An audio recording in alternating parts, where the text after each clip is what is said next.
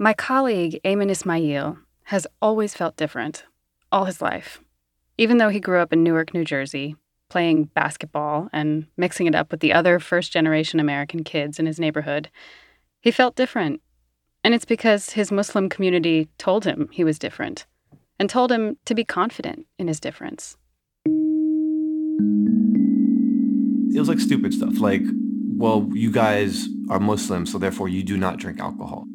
You don't eat pork, and you don't curse, and that you respect your parents, and you don't date and then have sex and then get married. You get married first.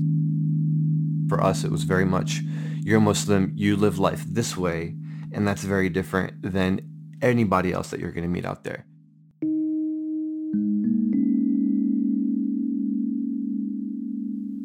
Ayman is a staff writer at Slate magazine.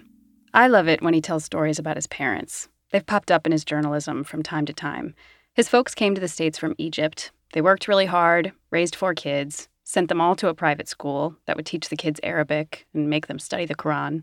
The school I went to was called Al Ghazali. It's this private Muslim Islamic school out in the middle of the hood in Jersey City. In a lot of ways, it was like this insular, separate community from the rest of like civil society at that time. You know, we did everything there from learning to read the Quran to, you know, like we had like a basketball league between all the other Islamic schools.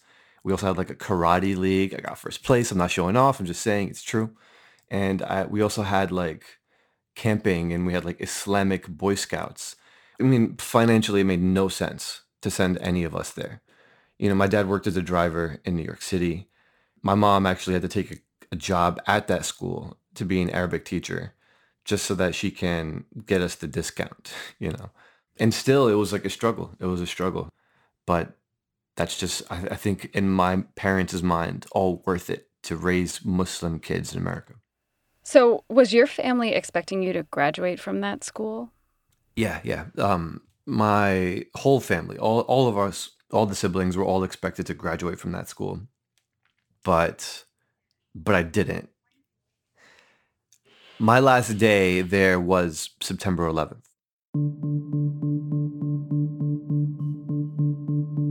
The day of the 9/11 attacks, Ayman was 11 years old. He remembers being evacuated from his school building, getting into a school bus, going down a highway, seeing the smoke from the Twin Towers. He remembers going home, waiting to hear from his dad, who spent his days driving people around in Lower Manhattan. He remembers watching the news on TV. We're watching, I don't remember what, it might have been ABC or something. This is as close as we can get to the base of the World Trade Center. You can see the firemen assembled here, the police officers, FBI agents, and you can see the 2 towers. A huge explosion now, raining debris on all of us. We better get out of the way. And they were streaming from the street. They had live shots of people running from the debris in these huge clouds of smoke chasing people. And me being glued to the TV set looking for my dad. I'm trying to find him. And it wasn't until the next day, like a full 24 hours later, that my dad did eventually walk through the door. He walked from New York, which is crazy to think about. After that, Ayman's school didn't reopen right away. There was a fear that it would be unsafe, a target for anti-Muslim sentiment in the wake of the attacks. So Ayman's parents gave him an option to start going to his local public school in Newark. And Ayman took it, and he never set foot in his Muslim school again. Never. Not for anything. What was the discussion about that? I mean, it's hard to say because my parents never sat me down and gave us like a 9/11 talk. Like that never happened. But I could tell that they were thinking, the school's going to be closed. The nature of going to a Muslim school in this country is going to be different. What are we willing to roll the dice on? People talk about the U.S. losing a sense of stability on 9/11. What did you lose? As a kid, as a Muslim American? What did I lose on 9/11? I mean, everything. Everything. No, seriously, like everything. The Muslim community that I was a part of, it was a community that I'd been part of since I was born. And I would never see almost any of them ever again.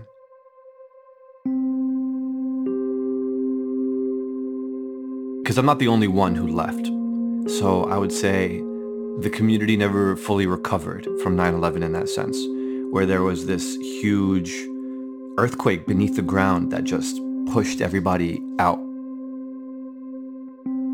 Today on the show, the flip side of the war on terror and how it shook the life of one Ayman Ismail, a Muslim, an Arab American, a kid. I'm Mary Wilson, in for Mary Harris. This is What Next? Keep listening.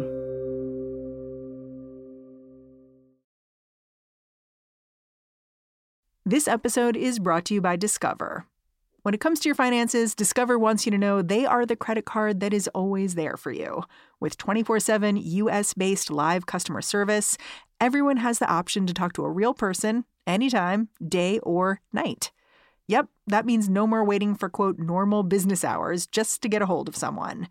We are talking real service from real people whenever you need it. Get the customer service you deserve with Discover. Limitations apply. See terms at discover.com/creditcard. You have written about listening to President George W. Bush in the weeks after 9/11, and he made these speeches ensuring the country that, the war against terrorism is not a war against Muslims, nor is it a war against Arabs. The face of terror is not the true faith of Islam. That's not what Islam is all about.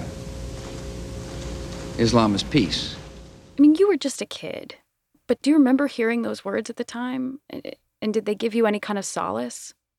Yeah, they did. Yeah, I remember those words very clearly. I mean, when he gave that speech from an Islamic center just days after 9/11, my parents, particularly my dad, talked about how relieved he felt. And he thought that we had just averted a whole disaster of a cultural phenomena. He was incredibly relieved, and that gave me relief as his son. It's just that that was before we knew about the Patriot Act and this idea of like the war on terror. And so our community felt great about those comments. But then when the Patriot Act came out, we were like, oh man, this is going to change everything. The Patriot Act passed within a couple months of the attacks on 9/11. It was meant to allow U.S. intelligence agencies to share information to prevent future acts of terrorism. But the law also made it easier for the government to surveil American citizens, and it relaxed the rules around federal law enforcement searching people's homes. A year after 9/11, this was like 2002, and like a whole squad of FBI showed up to our door in Newark, New Jersey, with guns drawn and flashlights in the middle of the night at like 4 a.m. My mother was already awake because it was like the dawn prayer time. And this is the time that Muslims pray before the sun comes up. And so they must know, this must be part of like their handbook, where if someone's an immigrant, they're going to pretend like they're on your side and they're just going to ask for permission very politely. Can we come inside? Because they know they don't have a warrant. And so my mom saw the guns, she saw the flashlights, she saw the jackets with FBI written on them. And she was like, yeah, we have nothing to hide. Come on in. And as soon as she said that, they like rush past her and they start just like tearing the place apart. Did you ever find out why they were there? I don't know. They told my mom that they were looking for someone named Muhammad, which is like the most common name in the world. So like even to us, it's like cartoonish. Like, does this person exist? Who knows? But no, obviously they're not going to find someone like that, especially if they're digging through like children's clothes and like taking my toys and dumping the box and going through the kitchen drawers. Like they went through everything. And then when they were done, they left and didn't really say anything. So, I'm a little kid. I'm 12 at this point. I'm waking up in the middle of the night and people are shuffling through my room that I have no idea with guns. What am I supposed to think? How am I supposed to feel? Like, you tell me. I don't know. If that had happened to me, I would go through my next year with like a cloud over me, like someone can come into my house at any time and I'm a suspect in something. That would be very destabilizing. How did your parents go forward after that? And I think a lot of parents can relate to this. They must have hid it very well because they thought they had to. Like my parents were very good at trying to protect us from fear in all of those like bad feelings. So my dad was, at least in that moment in front of us kids, being like the overly cooperative person and being like, look, kids, we have nothing to hide. Let's help these people find whatever they're looking for. They're good people. Cops are here to protect us. And I remember very distinctly in that moment, my mom comforting us and kind of like putting her arms around us while they were going through the rest of the house and telling us that this is like a good thing and they're just trying to keep us safe. Did anybody in your family try to insist on getting an explanation for why this happened, or even in years after, try to figure out or bring it up, just to talk about it? Like, why did that happen to us? No, I don't think so.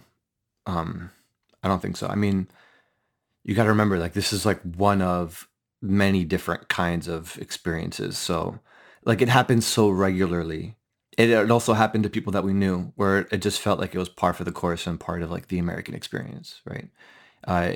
And so we just wanted to move past it. I wanted to move past it.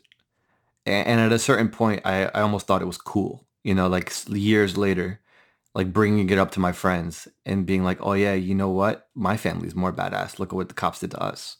I know it sounds stupid and silly, but I'm a teen. I'm a little kid at that point. So I'm just being real. The hardest part, I think, was knowing as a young kid that you can't trust the cops for anything and that you never call the cops for anything because as Muslims, they're going to assume that we're perpetrators and we're dangerous regardless of what's true.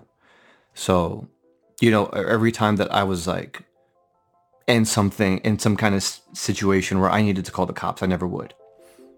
And I don't know any other Muslims that would either at that time.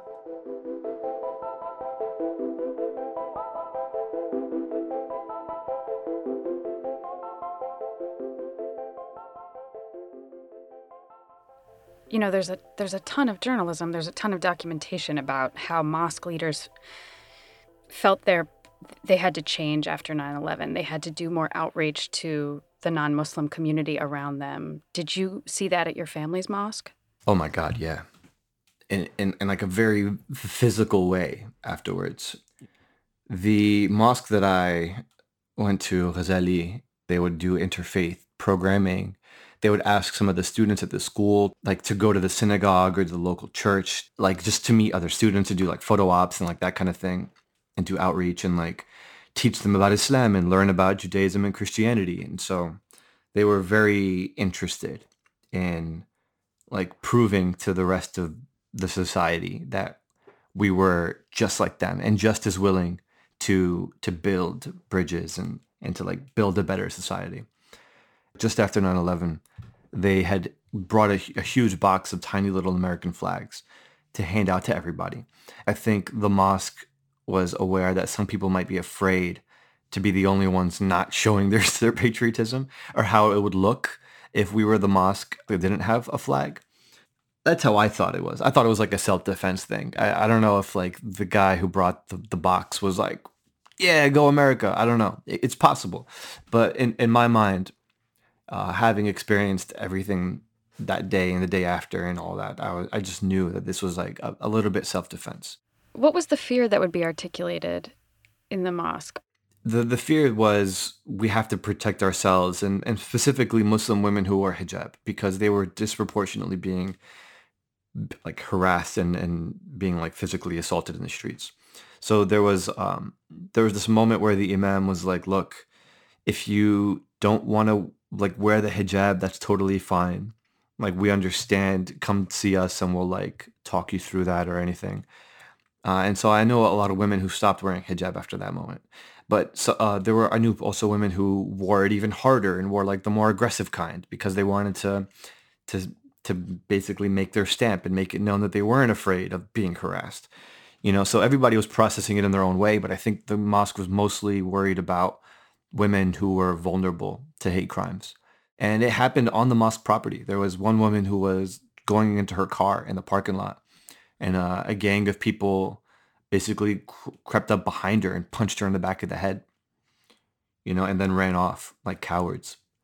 And, we all knew people that had like their cars smashed or people throwing stuff at us. And even the mosque itself, like several times had like bomb threats phoned in. How did it change the way you practice your faith? And that's a big question, right? I mean, especially since I don't know what life is like as like an American teen who not outside of 9/11. Like I don't know what that's like. So for me, I almost wonder how different it would be too. And one of the things that I think is a consequence of 9/11 was that it gave every pundit and every politician license to talk about Islam and Muslims as like this theoretical thing, right? They can talk about Islam without actually talking to Muslims. And it wasn't until years later, so many years later, Mary, where people were finally bringing Muslims to talk on their programs about Islam. So for that whole period after 9/11, where Pamela Geller and Ayaan Hirsi Ali and all of these like anti-Muslim activists, they just had free reign to make their case basically that Islam and America are at war with each other, and that if we accept Muslims as regular Americans, we're signing our death warrant. And so I'm now, as a Muslim, I can't just respond to my faith ordinarily. I need to first respond to how people will respond to me as a Muslim before I can even get to how do I feel about this one verse or that verse. And doubly so for Muslim women who wear hijab, who they're not just responding to their faith anymore when they're wearing a headscarf. Now they're also responding to the ways that people observe their practice and what people might assume about them because of what they're wearing. It's like a lot of work to get to the baseline where you can start responding to something on a spiritual level because of how politically charged everything you do as a Muslim is in this country. What's interesting is you refer to pundits a lot, and not just in this conversation, in your work. You've interviewed many journalists, and I rarely think about pundits. To me, they're highly ignorable, very easy to ignore. And it's occurring to me that that's a privilege, because usually the pundits are not talking about me, and they're not talking about my community. Yeah. So I get to ignore them. And you probably felt like you had to keep tabs on what they were saying about you. I mean, how many people do you think watch Tucker Carlson tonight? I have no idea. Millions. Yeah, over 4 million every night. He has that many people watching, and he's conditioning these people to feel a certain way about me and my mom and my kid and everybody that I know in my community. So that matters, and that means something, because on a regular basis, I interact with the people who watch that show. I was at the January 6th Capitol riot. Mm-hmm. Not as a participant, I swear. I was there as a journalist. And, there was one family that were there. They were from Greece, actually. And I approached them because they were doing like a Mediterranean dance that was like familiar to me because my family's from Egypt. It almost looked like a debka. And so I was like, oh, what's their deal? So I started a conversation with them. And I told them that looks like a familiar dance to me. And they basically engaged me with my identity because of that. And they asked me if I was Muslim. I said, yeah. And the response I got was, well, something we don't really understand. Could you please explain this to us? I said, sure. They said, why were you celebrating after 9/11? And I was like, where did you hear that? And they were like, well, it happened. Like Trump talked about it, and Tucker Carlson said that it was true, and Sean Hannity had like video. And I was like, okay. I was in Jersey City during that time. My whole family had tears in our eyes because we thought our father had died. And I could tell you for a fact that nobody in our community were celebrating. In fact, many people from our community had family who were first responders. And we weren't clapping. We were looking for places to donate blood. We weren't cheering. We were too busy trying to see how we can help our community that was being under attack. And this is just a side of the story that they've never even once considered, because they've been conditioned to think of the Muslim community as this organism that is feeding off of their society. So it matters to me because I need to know how to argue against those points that are being made on this show, because that's part of my lived reality as an American Muslim. We're going to take a quick break. More with Ayman Ismail in a minute.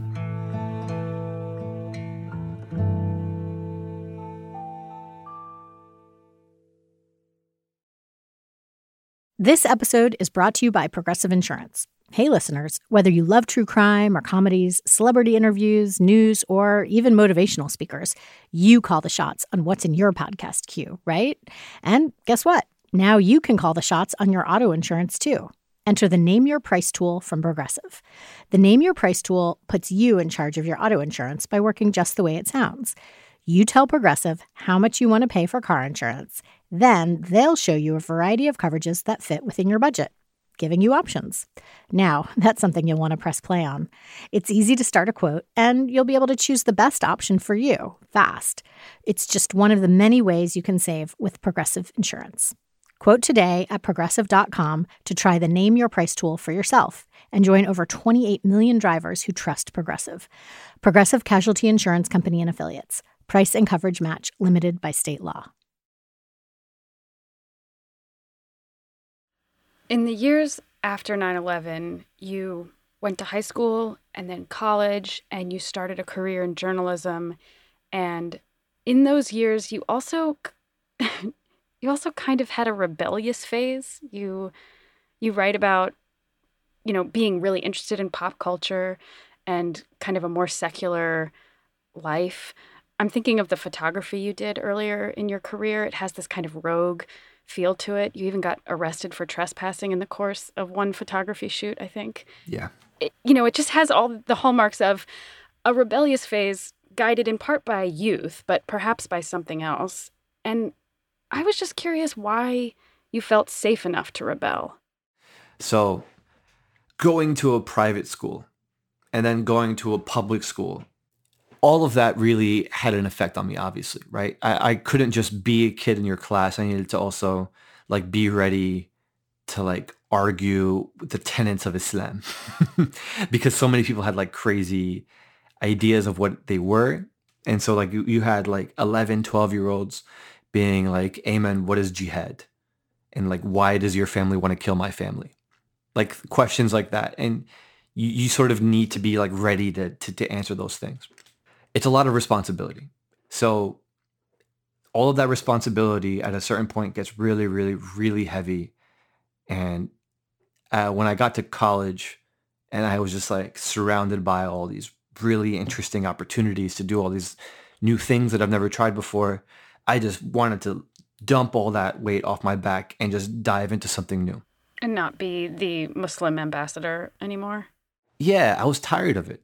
I just couldn't care less at that point about being your Muslim.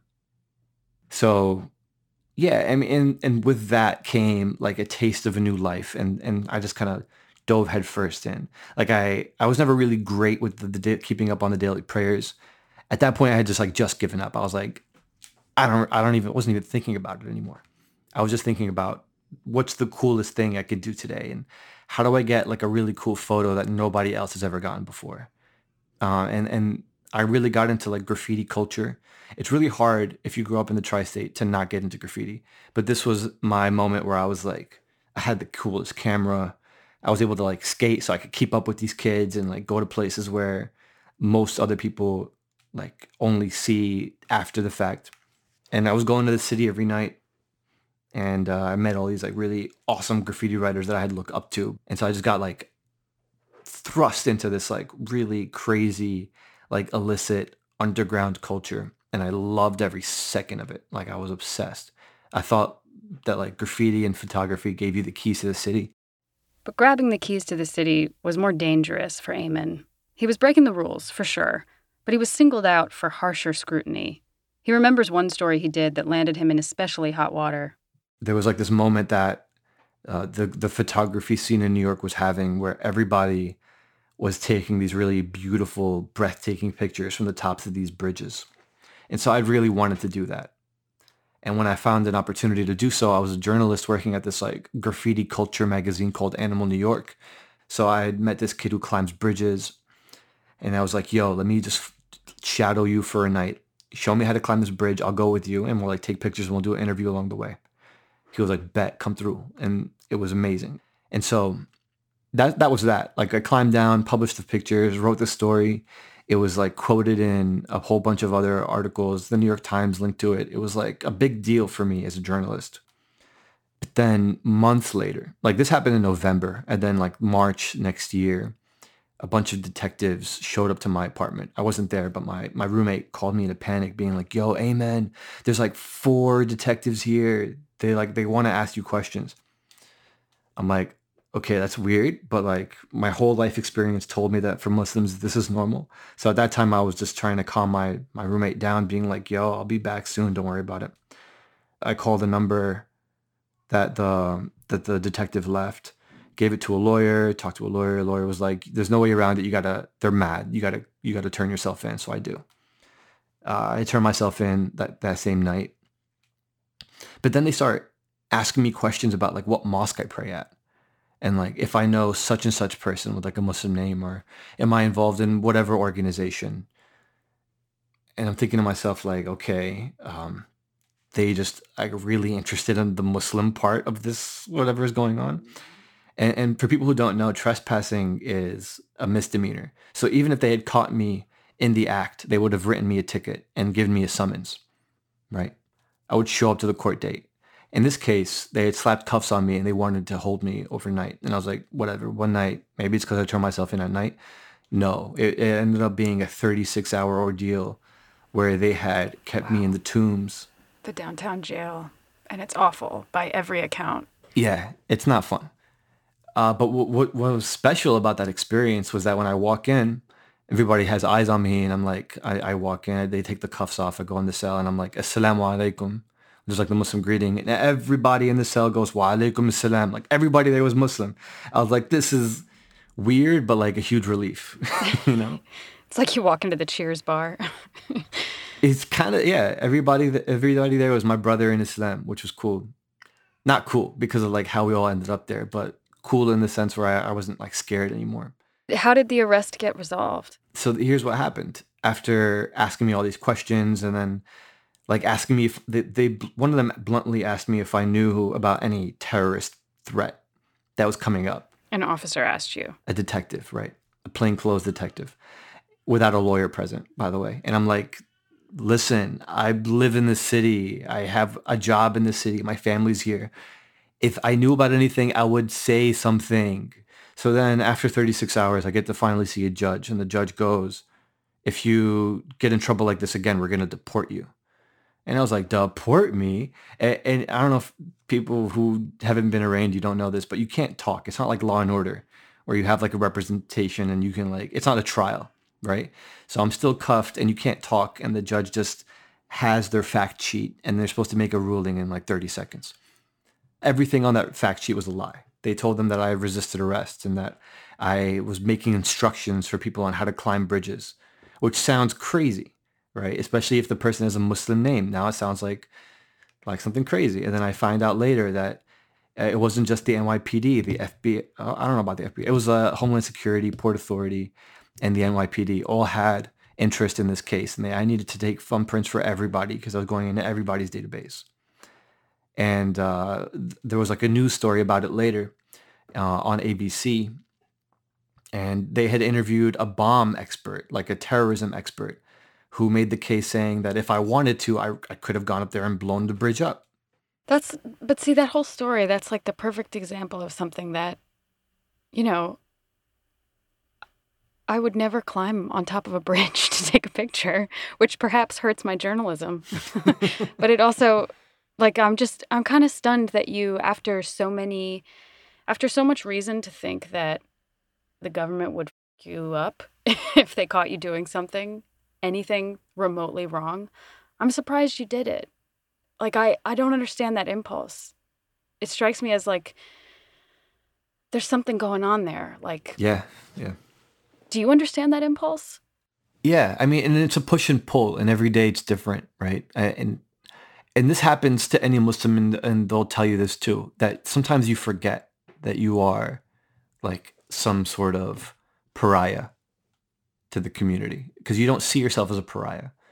And, Muslims, especially in the tri-state, do so much charity work. They do so much good for the community. And when you talk to normal people who know us, they love us. And it's not a big deal. So you sometimes forget that there are bad cops out there and bad judges and bad COs who want to abuse you because they might, have their own personal beef or who knows what's in their heart. But like you sometimes forget. And I was so wrapped up into this like photographer community where the people who knew me had no problem with me.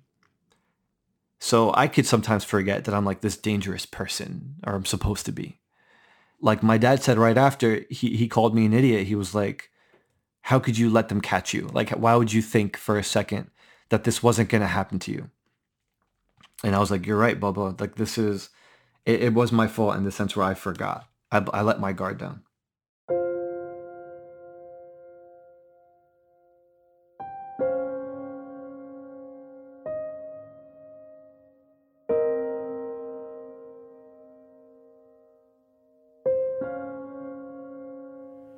I want to talk to you about how your family responded to the post 9/11 years. Did they struggle with these years and question U.S. government actions the way you seem to have done? Yeah, I think so. I don't think any of us got out of it unscathed. My sister has a worse experience than I do. It happened to her when she was trying to go to Israel as part of like a school trip when she was at Harvard Law School. And they really messed with her out there. I feel really bad about what they did to her. They like borderline tortured her by like refusing to feed her and like gave her only tea with milk for like the several days that they held her. Who held her? The Israeli Defense Forces, because she wore a headscarf at the airport. That's basically what happened. American citizen, American passport. But even she came back and she was like, I forgot that I'm a Muslim woman and that how could I have thought that I was going to just go on this school trip? But I mean, we all tend to like live our lives as best as we can and do as much as we can. And then something happens where we're like brought down to earth, where we're reminded that we're just not ever going to be accepted as innocent by these like government agencies. We are inflicted with this like weight where we have to carry this around now, this like trauma. But at the same time, in order to survive and move past it, we have to just like manage and make do, because we can't just sit around and think about how life sucks for us as Muslims. We're not going to get anywhere.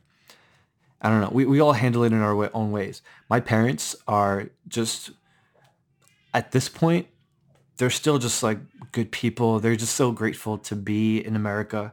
They love it here.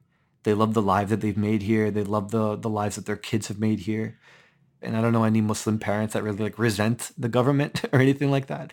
They're all just happy to be here. Yeah, it's kind of an immigrant family cliche at this point that a lot of times the parents who immigrate are really happy to be here, like big time Ringo attitude, like just happy to be in the band, like quite patriotic about their adopted country. And then it's the first generation American kids, you see, these first gen kids who view the U.S. through more skeptical eyes. It sounds like that's true in your family too. Yeah, and I think the reason why is because their mission was to plant roots here and to grow a family here. And by that measure, they've succeeded, right? No matter what anybody says about them on TV, that doesn't change the fact that they have a family here. But for us, for me and my siblings and for people who were born here, that's not our goal. We're already here. So we're thirsting for something more. We want acceptance. We want truth. We want people to see through the bullshit in another way. We want to help people who hate us to learn who we are. So we're doing this for y'all. You know what I mean? We know that we're not terrorists. Ayman Ismail, thank you so much for talking. Thanks, Mary. Ayman Ismail is a staff writer at Slate Magazine. For the curious, look up his old video series. It's called Who's Afraid of Ayman Ismail? You can find it on YouTube. That's the show. What Next is produced by your heroes and mine, Davis Land, Elena Schwartz, Danielle Hewitt, and Carmel Delshad. Special thanks to Ethan Brooks for helping us out this week. Allison Benedict is Slate's executive editor, and Alicia Montgomery is the executive producer of Slate Podcasts. Tomorrow, in the feed, What Next TBD with Lizzie O'Leary. She'll be talking about the Colorado River and the water crisis out west with Abram Lustgarten. I'm Mary Wilson, in for Mary Harris. Thanks for listening.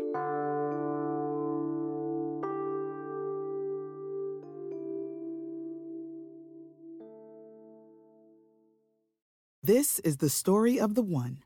As head of maintenance at a concert hall, he knows the show must always go on. That's why he works behind the scenes, ensuring every light is working, the HVAC is humming, and his facility shines. With Grainger's supplies and solutions for every challenge he faces, plus 24/7 customer support, his venue never misses a beat. Call quickgrainger.com or just stop by. Grainger, for the ones who get it done.